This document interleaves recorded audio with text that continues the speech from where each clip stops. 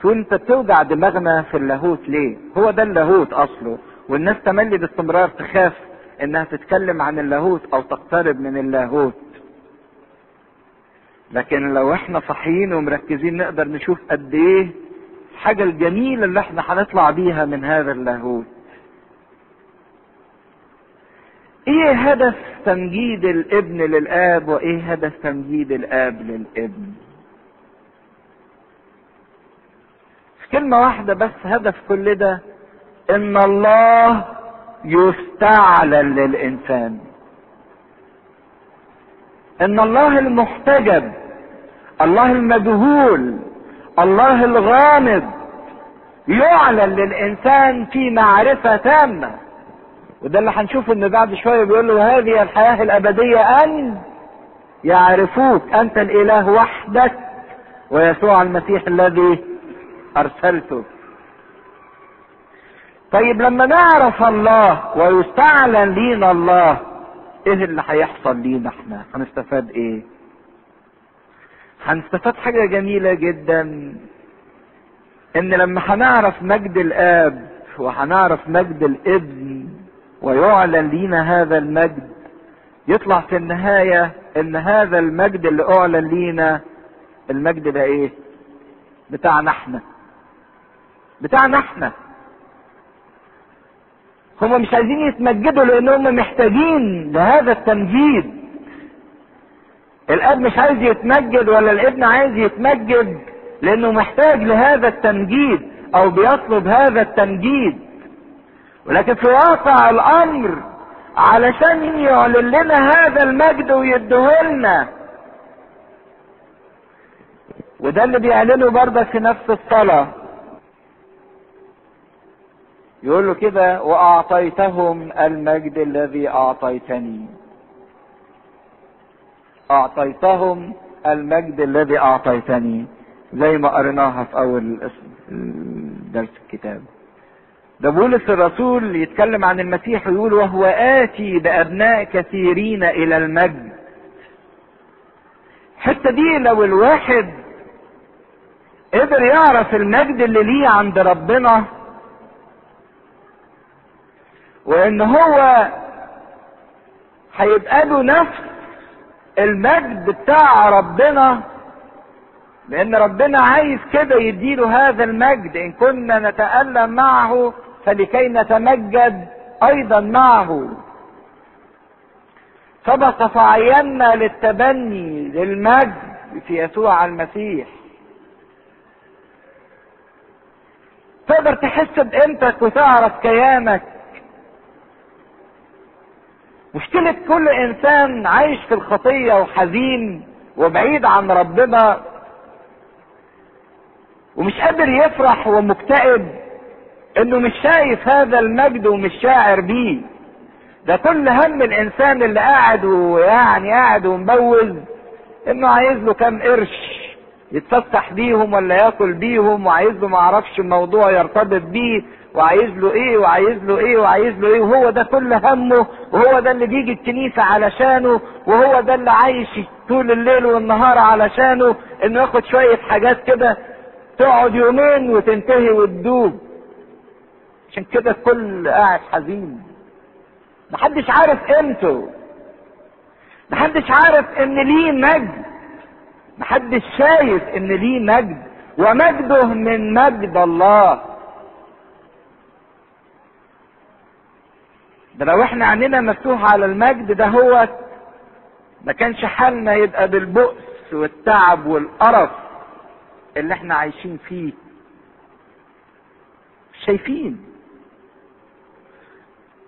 لكن لما العينين بتنكشف على المجد اللي لينا تعرف قيمتك. لو انت عرفت مجدك تستكثر جدا انك تسيب هذا المجد وتوسخ نفسك في الخطية وفي الوحل وفي الطين وفي الشهوة وفي اللذة. عشان كده لو ملناش دعوة باللاهوت واحنا كده عايشين كافيين خيرنا شرنا، ادينا بنيجي نصلي علشان الاكل والشرب واللبس والصحة وعايشين وخلاص. ده اللي احنا عايزينه من ربنا؟ ده اللي انت عايزه من ربنا؟ بل الحياة الابدية اللي المسيح عايز يديها لك بأبعادها وبقياستها. مين اللي هياخدها؟ مين اللي هيتمتع بيها؟ عشان كده المسيح بيصر: مجدني مجد ابنك ليمجدك ابنك ايضا. والمسيح بيطلب حق القيامة كصك لمجده في مقابل مجد الصليب اللي بيقدمه للآب. كل ده علشان خاطرنا احنا، لحسابنا احنا. عشان كده مجد الآب في استعلانه لينا، ومجد الابن في استعلان المسيح كابن لينا. ولما يتعرف الله كأب تتغير الصورة خالص، شكل العبادة بتاعتنا. الله المخيف المرعب اللي مستني للإنسان من الغلطة عشان يديله. الله إله العهد القديم اللي هو مخيف الوقوع في يد الله الحي. إلهنا النار الآكلة. أو الصورة التانية اللي بنبصها لربنا صورة الاستغلال. الإله اللي عايزين ناخد منه أكل وشرب وصحة وفسحة وفلوس. عشان كده لإما بنعبده خوف من عقاب، لإما بنعبده طمع في أجرة. عشان كده بنفشل في علاقتنا مع الله. لكن لو استعلن لينا الله كأب. مسيح اتكلم عن نقطة الأب دي. إذا كنتم وأنتم أشرار بتعرفوا تدوا أولادكم عطايا جيدة.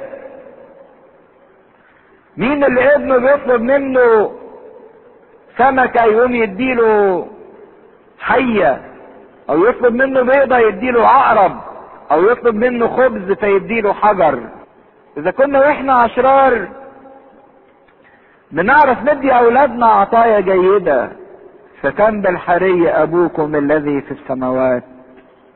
لكن بئس إن العلاقة تكون مع ربنا إما خايف من الضرب بتاعه أو طمعان في شوية حاجات عنده، لكن ماليش علاقة بيه هو شخصيا كأب.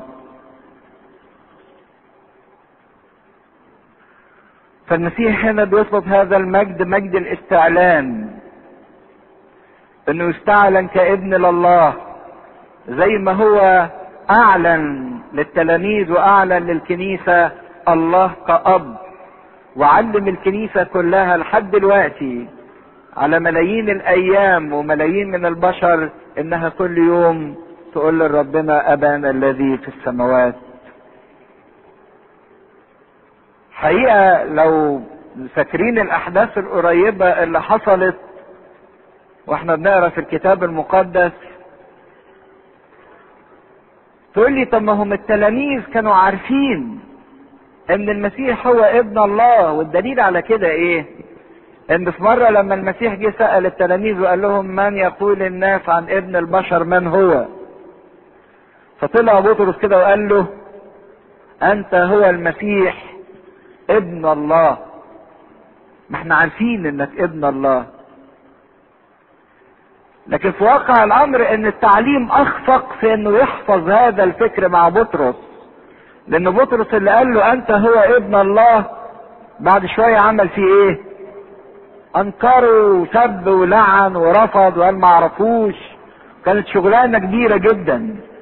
التعليم ما قدرش، التعليم اللي هو مجرد المعرفة العقلية ما قدرتش انها تعلن المسيح بحقيقته قدام بطرس.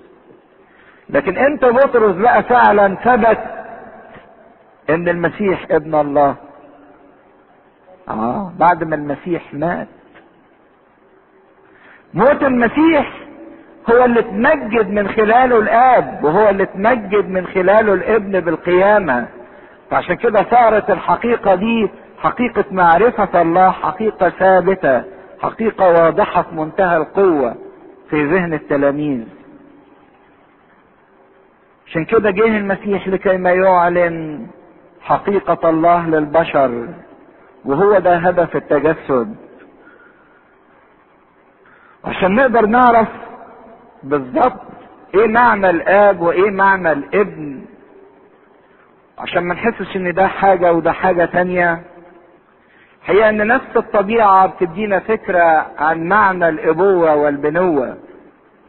الاب هو مصدر الطاقة والقوة.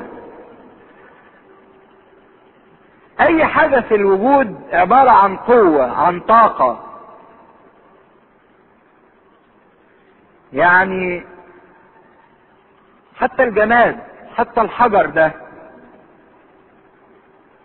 حتى الخشب ده، حتى النبات، حتى الانسان، عبارة عن ايه؟ عن خلية، والخلية دي جواها طاقة. تعرفين التفجير النووي؟ التفجير النووي ده بيطلع نتيجة ايه؟ انقسام النواة. النواة موجودة جوه الخلية وحواليها الكترونات وبروتونات ومعرفش شغلانة كبيرة كده. لما بيفككوها تطلع منها طاقة جبارة جدا. دي العمود ده لو فككوه يطلع منه طاقة.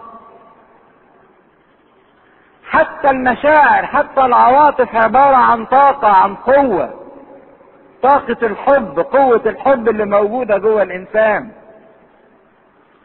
عارفين القنبلة بتاعت هيروشيما اللي دمرت وما زال تأثيرها لحد دلوقتي مرعب جدا؟ كان حجمها قد ايه؟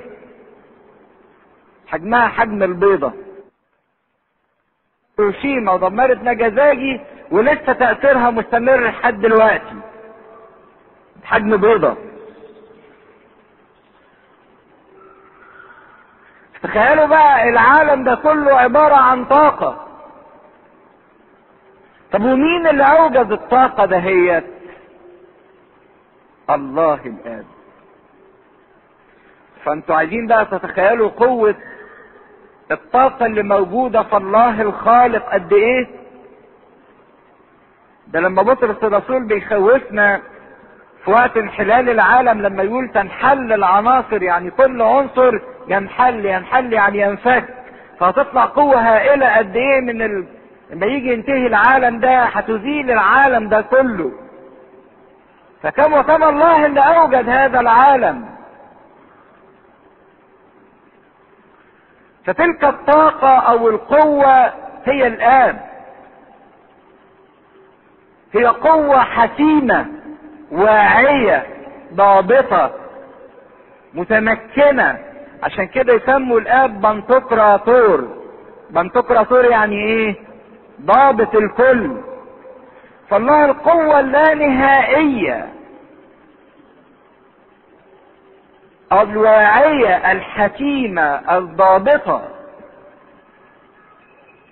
طب القوة دي عشان تظهر وعشان يبقى لها شكل ويبقى لها فاعل لازم تتحول الى فاعل. طب والفعل ده هو مين؟ هو الابن. القوة الهائلة دي عشان تظهر لازم تبقى عبارة عن فعل، وده فعلا المسيح اتسمى بالكلمة. الكلمة اللي هي الكلمة المنطوقة. لكن عارفين في البدء كان الكلمة والكلمة كان عند الله. في الانجيل الفرنساوي يسمي كلمة الكلمة فيرب يعني ايه؟ فعل. في البدء كان الفعل. الله الكلمة فعل. عشان كده الاب يمثل الارادة والمشيئة، والابن يمثل الفعل.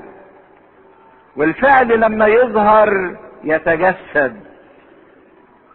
فعشان كده الابن اظهر لنا كل صفات الاب وكل قوات الاب فعليا في صورة مرئية فعلية. الابن عايز يورينا محبة الاب القدرة والطاقة اللا محدودة، اظهرها لنا في فعل موته وبذله على الصليب. عايز يورينا فعل تعطف الاب على البشرية، اظهر لنا هذا الفعل من خلال المعجزات اللي عملها. المريض بيشفيه والميت بيقومه والاعمى بيفتحوا. ما هو الطاقة الهائلة دهيت المسيح اظهرها في صورة فعل. ازاي انا اعرف هذه القوة، وازاي ان انا اعرف هذا الفعل واتمتع بيه واعيشه؟ ده اللي نكمله المرة الجاية ان شاء الله. هي الحياة الابدية ان يعرفوك انت الاله الحقيقي وحدك ويسوع المسيح الذي ارسلته. انا مجدتك على الارض، العمل الذي اعطيتني لاعمل قد اكملته، والان مجدني انت ايها الاب عند ذاتك بالمجد الذي كان لي عندك قبل كون العالم. انا اظهرت اسمك للناس الذين اعطيتني من العالم، كانوا لك واعطيتهم لي، وقد حفظوا كلامك، والان علموا ان كل ما اعطيتني هو من عندك، لان الكلام الذي اعطيتني قد اعطيتهم، وهم قبلوا وعلموا يقينا اني خرجت من عندك، وامنوا انك انت ارسلتني. من اجلهم انا اسال، لست اسال من اجل العالم، بل من اجل الذين اعطيتني، لانهم لك، وكل ما هو لي فهو لك، وما هو لك فهو لي، وانا ممجد فيهم. ولست انا بعد في العالم، واما هؤلاء فهم في العالم، وانا اتي اليك. ايها الاب القدوس احفظهم في اسمك الذي ان اعطيتني، ليكونوا واحدا كما نحن. حين كنت معهم في العالم كنت احفظهم في اسمك الذين اعطيتني، حفظتهم، ولم يهلك منهم احد الا ابن الهلاك، ليتم المكتوب. والمجد لله دائما ابديا امين. كنا ابتدينا نتكلم عن صلاة السيد المسيح الشفاعية، وشفنا ان الاب هو القوة او الطاقة الجبارة، الطاقة الواعية، الطاقة الحكيمة، الطاقة الضابطة لكل شيء، وان الابن هو الفاعل. الاب هو الارادة والابن هو الفاعل، ولا يمكن ان احنا نفصل الارادة عن الفعل. مش ممكن ان احنا نفصل الطاقة او القوة عن فعلها، لان هما الاتنين شيء واحد. وده اللي هيبينه السيد المسيح من معرفة الحياة الابدية، انها لابد ان تكون في معرفة الطاقة او القوة، وايضا معرفة فعلها. وكنا وقفنا عند النقطة اللي المسيح بيطلب فيها، يقول له مجدني، انا مجدتك على الارض، مجدني انت ايضا بالمجد الذي لي عندك قبل كون العالم. وقدرنا نفهم يعني ايه معنى كلمة مجد او مجدني، بمعنى اعلني او اظهرني. فالمجد هو الاستعلان. وشفنا ان الابن مجد الاب منتهى التمجيد في عملية الصلب، وان الابن يمجد الاب في اتمام ارادة الاب ومشيئة الاب.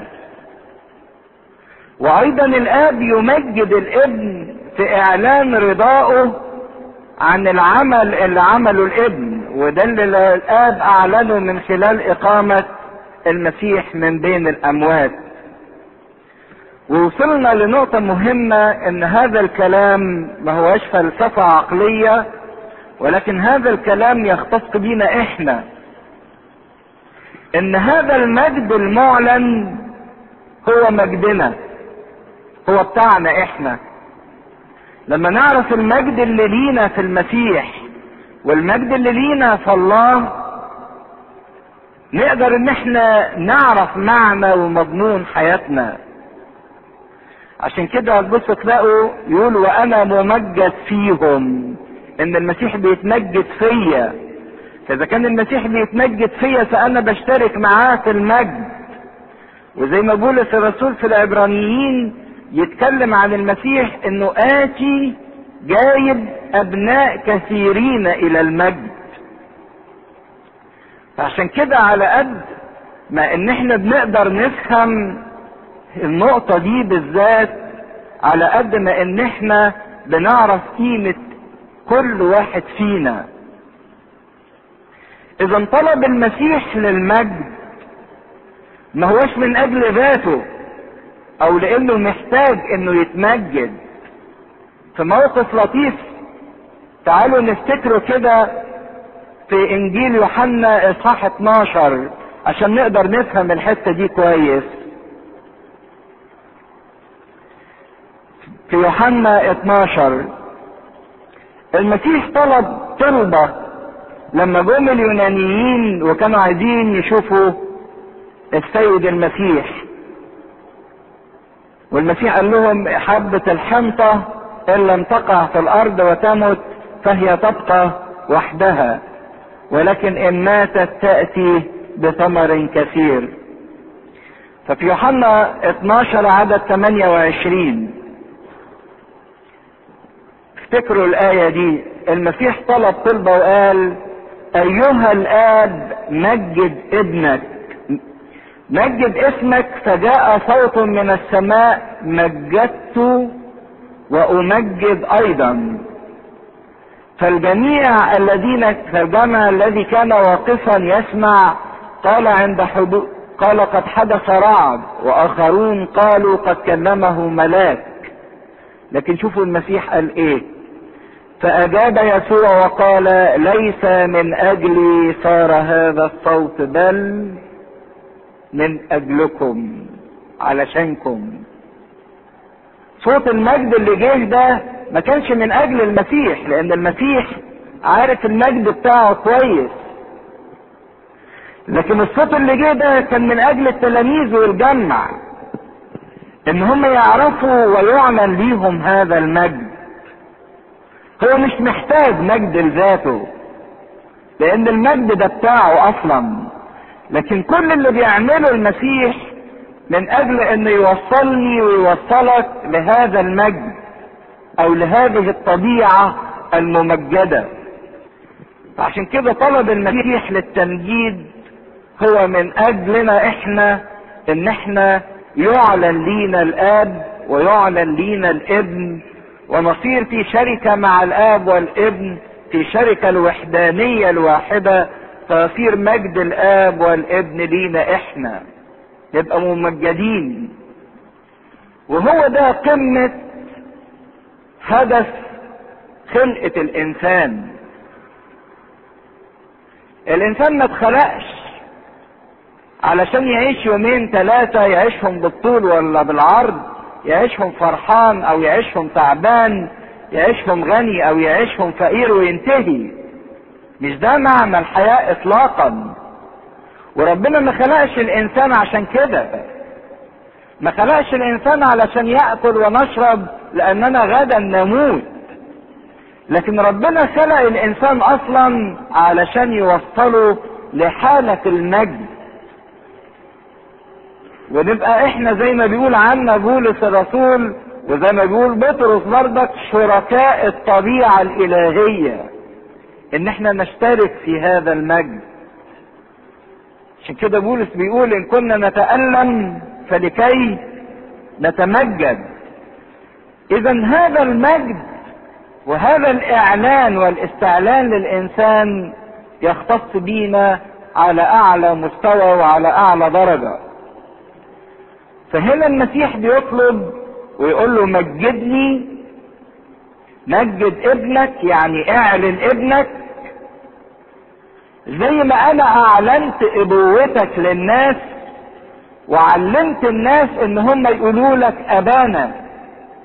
اعلنت انك اب. الناس اللي كانت بتبص لربنا بانه اله مخيف ومرعب صارت تدعوه في كل حين ابانا الذي في السماوات. فاعلني انت ايضا كابن. اذا كنت انا مجدتك باتمام ارادتك، فاعلن قبولك لهذا العمل اللي انا عملته، واعلن ان انا ابنك وان انت ارتضيت بهذا العمل. وهذا الاعلان علشاننا احنا، مش علشان المسيح. الصوت اللي بيجي ويعلن من اجلنا. لما سمعوا يوحنا في نهر الاردن هذا هو ابن الحبيب الذي به سررت، كان الصوت ده من اجل المسيح ولا من اجل مين؟ من اجلنا احنا. عشان كده يكمل الايه، مين اللي شاطر حافظ ويقول سواء في نهر الاردن او في جبل التجلي، هذا هو ابن الحبيب الذي به سررت له اسمعوا. يعني الكلام ده بيخاطبنا احنا، فبيعلن هذا المجد. وعشان كده المسيح اذا كان عارف ان ساعته جاءت ليعبر بالصليب الى الاب وهيخش على الصليب، بيطلب القيامة من قبل ما يدخل الصليب، وبيطلبها مش كحق او احتياج ليه، لكن كاعلان لينا احنا. عشان كده المسيح لما صلى الصلاة دي صلاها بصوت مسموع قدام التلاميذ عشان يقدروا يعرفوا. ليمجدك ابنك ايضا اذ اعطيته سلطانا على كل جسد ليعطي حياة ابدية لكل من اعطيته. ويا ريت ننتبه لهذا المعنى. المسيح هنا بيعلن ان ليه سلطان لكي ما يعطي كل ذي جسد. ذي جسد يعني ليه حياة ارضية، جسد يعني ده عايش فين؟ على الارض. لكي ما يعطي كل ذي جسد يديله ايه؟ حياة ابدية. خدوا بالكم ان ده هدف التجسد. هدف التجسد مش فقط غفران خطية الانسان، لكن هدف التجسد ان المسيح ياخد الانسان من الحياة الارضية الى الحياة الابدية. لو فشلنا في ان احنا نوصل ان يكون لينا حياة ابدية، يبقى احنا ضعنا وضاع الكون ده كله. الحياة الارضية دي حياة يحدها الزمان والمكان، امبارح والنهارده وبكره، والمكان بابعاده الطول والعرض والارتفاع. دي الحياة الارضية حياة محدودة تخضع للجاذبية وتخضع للتغيرات. لكن الحياة الابدية حاجة تانية غير كده خالص، حياة دائمة لا تنتهي، ما تخضعش للتغيرات وللتقلبات. النهارده حر بكره برد هنا على الارض، النهارده فرحان بكره متضايق، النهارده سليم وصحتي كويسه لكن بكره تعبان، النهارده عايش لكن بكره ميت. دي الحياه الارضيه خاضعه للمتغير، للانفعالات. لكن الحياه الابديه هي الحياه الحقيقيه اللي ما بتتغيرش، اللي ما بتفناش، اللي ما بتضمحلش، اللي ما بتنتهيش، اللي ما بتخضعش للزمن ولا للمكان. ده شوفوا الناس اللي داقت طعم الحياة الابدية، واحدة زي العذراء مريم تظهر في الزيتون، في نفس الوقت ممكن تظهر في يوغوسلافيا، الله، المكان ما حدكيش، الزمان ما حدكيش، اصل هي دخلت وده طعم الحياة الابدية. يشوفوها انها مرتفعة، طب الجاذبية ما بتشدكيش لتحت، ما بتشدكيش للارض، خلاص اتحررت من سلطان المادة ومن سلطان الزمن والمكان.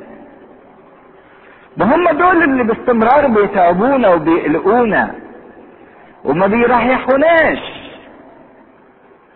انسان خاضع تحت الزمن باستمرار قلقان، قلقان لا الزمن يعدي ويمر وهو ما يحققش اللي عايزه او ما ياخدش اللي طالبه. انسان تحت الزمن انسان قلوق، انسان تحت سلطان المكان مش مرتاح. لكن شوفوا الانسان ده بقى لما يتحرر من الزمن ومن المكان ومن الجاذبية ومن التغيرات اللي موجودة في الارض ويدخل الى الحياة الابدية.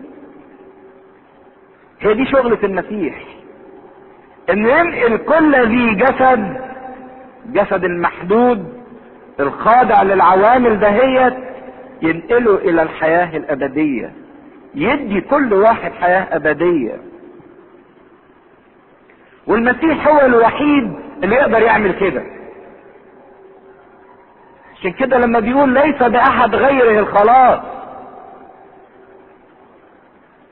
محدش يقدر يدخل الى الحياة الابدية الا المسيح، لان الحياة الابدية في كلمة واحدة هي حياة الله ذاته.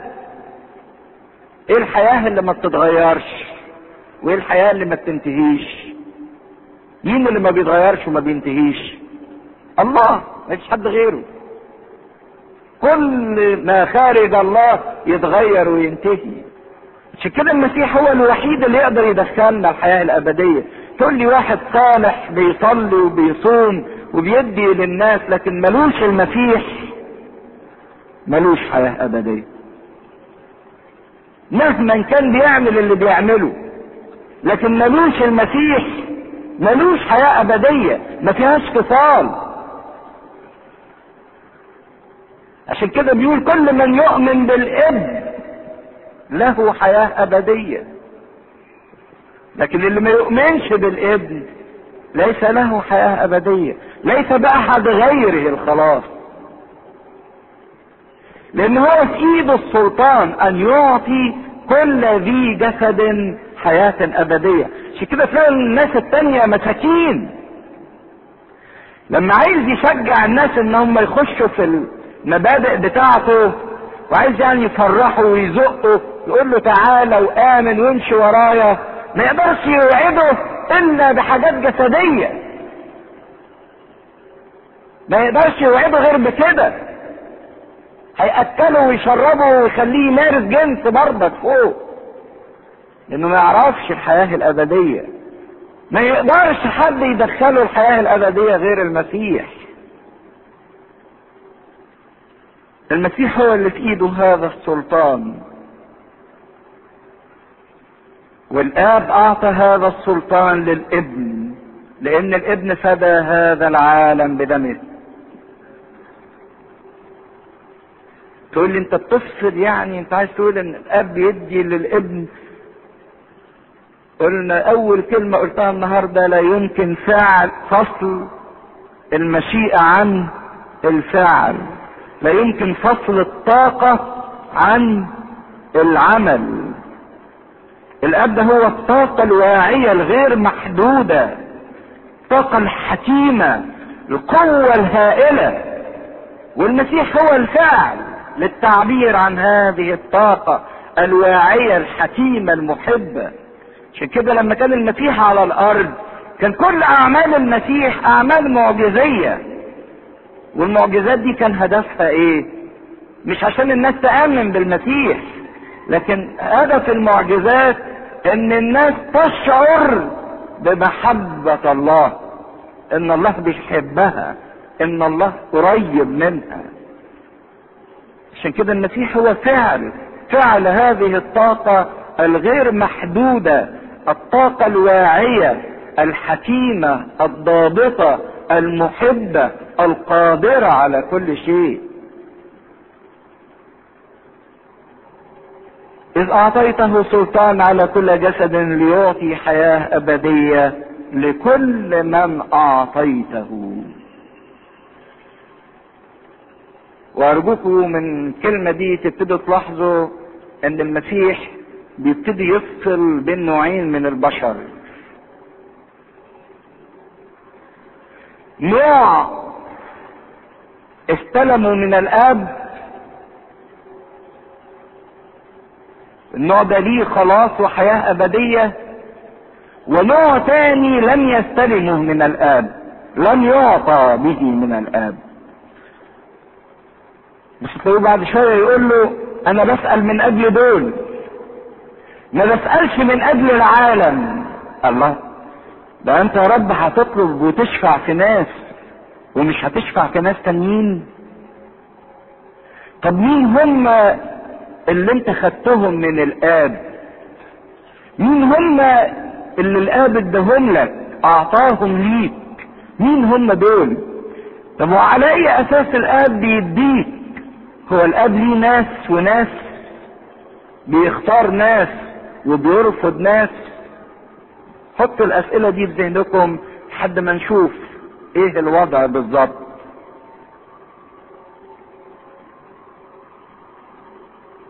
فمحصلة كل اعمال المسيح اللي عملها على الارض واللي تجسد من اجلها هو ان يعطي كل ذي جسد حياة ابدية. بس مش كل ذي جسد هياخد الحياة الابدية، كل ذي جسد اعطاه الاب للايه؟ للابن. هم دول اللي هياخدوا حياة ابدية. وفي ناس تانية برضك ذي جسد لكن مش هتاخد حياة ابدية. طب ايه هي الحياة الابدية دي؟ وهذه الحياة الابدية ان يعرفوك انت الاله الحقيقي وحدك. كان المفروض ان يحط نقطة هنا، وحدك يعني هو واحد ايه بس، لكن لا، ده بيكمل ويسوع المسيح الذي ارسلته. عشان كده قلنا في الاول لا يمكن فصل الفعل عن القوة، لا يمكن فصل الفعل عن الارادة والمشيئة. مش ممكن واحد يعرف الارادة من غير ما يعرف الفعل بتاعها، ولا ممكن يعرف الفعل من غير ما يعرف الارادة. طب ايه يا رب الحياة الابدية التي لا تنتهي، الغير خاضعة للمتغيرات، حياة الفرح الدائم، حياة المسرة، حياة التسبيح، حياة التمجيد، حياة الراحة الحقيقية؟ ايه يا رب الحياة الابدية دي؟ خيرات ونعم واكل وشرب وجنس، واللي اتحرم منه الانسان هنا على الارض هيلاقي اضعاف اضعافه فوق في السماء. هي دي الحياة الابدية؟ قال لا، الحياة الابدية دي عبارة عن معرفة. معرفة يعني استعلان، استعلان يعني شيء يوضح. عشان كده بقول لكم المجد اللي المسيح بيطلبه هو مجد الايه؟ استعلان، مجد الوضوح. لما يقولوا مجدوا واحد، يعني ايه مجدوا واحد؟ اعلنوه قدام الكل في صورة باهية بوضوح. فهو ده مجد الحياة الابدية، هو معرفة الاب ومعرفة الابن. معرفة ده انتوا لو تخيلتوا ان انا ممكن اقدر اعرف تلك الطاقة الجبارة الغير محدودة الواعية المحبة، اقدر انا اعرفها وادركها واتمتع بفعلها. ده هنا في العالم بيمجدوا علماء الذرة. علماء الذرة دول اللي عملوا ايه؟ قدروا ان هم يكسروا الخلية ويفجروا قوة طاقة زي القنبلة الذرية اللي اترمت كانت في حجم البيضة، لكن ولدت طاقة ايه هائلة جدا لحد دلوقتي اثرها موجودة في العالم 40 ولا 50 سنة بتعاني منها البشرية.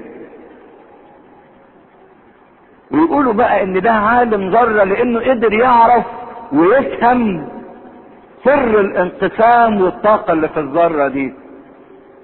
تخيلوا بقى ان انا مش هعرف سر الذرة والانقسام ولا الانفجار النووي ولا البروتوني ولا الكلام ده انا هعرف اللي كانوا بيقدروها مثلا ب200,000 ميجا وات القنبلة الذرية ولا اي كان الرقم بتاعها، ده انا هعرف الله، هأدركه.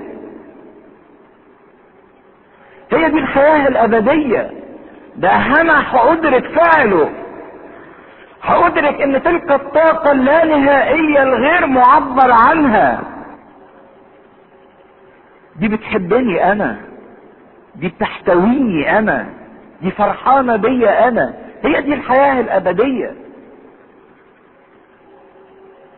فعارفين الانسان في ضعفه ومش قادر يدرك حقيقة وطبيعة الله. اسمعوا ابونا في القداس الغرغوري عايز يعبر عن اللاهوت مش قادر، فيقول انت هو الغير المحوي الغير المدرك الغير مستحيل الغير كل اللي عمال يقوله نفي نفي نفي اساليب، مش قادر يعبر، مش قادر يقول، غير مفقود غير محدود غير مستحيل غير متغير. طب ما تقول الايجابية، يقول لك مش قادر، معرفش، عاجز. لكن هي الحياة الابدية دي تصل الى هذه المعرفة، زي ما بيقول معلمنا بولس الرسول ان الروح يفحص كل شيء حتى ملهيين في اكلنا وشربنا وشغلنا في الارض عن هذا الفكر، مش حاسين بقيمة الحياة الابدية. لكن لو انكشفت على عينينا تلك الحياة الابدية كم نشتاق اليها. انا اقول لكم حاجة اجمل من كده. عارفين كلمة وهذه الحياة الابدية ان يعرفوك؟ المعرفة هنا ليست المعرفة العقلية او المعرفة الذهنية. اصل في واحد يقول لك على قد علامه، اتعلم قليل يدرك قليل، اتعلم كتير يدرك كتير. بس الحياة الابدية مش على قد ادراك الانسان وتعليمه. ارسانيوس معلم اولاد الملوك اللي كان عنده معرفة قد كده قال لهم العبارة الجميلة ان الالفازيتا اللي يعرفها هذا الفلاح الامي الجاهل احسن 1000 مرة من معرفة اللي عندي. المعرفة دي بقى الروحية لا تتوقف على العلم ولا درجات الدكتوراه اللي احنا خدناها ولا الثقافة، لكن هي معرفة اختبارية اتحادية. خدوا بالكم من هذا التعبير، لان نفس الكلمة دهيت لو طلعنا سفر التكوين اعتقد الاصحاح الرابع الاصحاح الرابع في سفر التكوين اول آية، اقروا الآية الاولانية دي.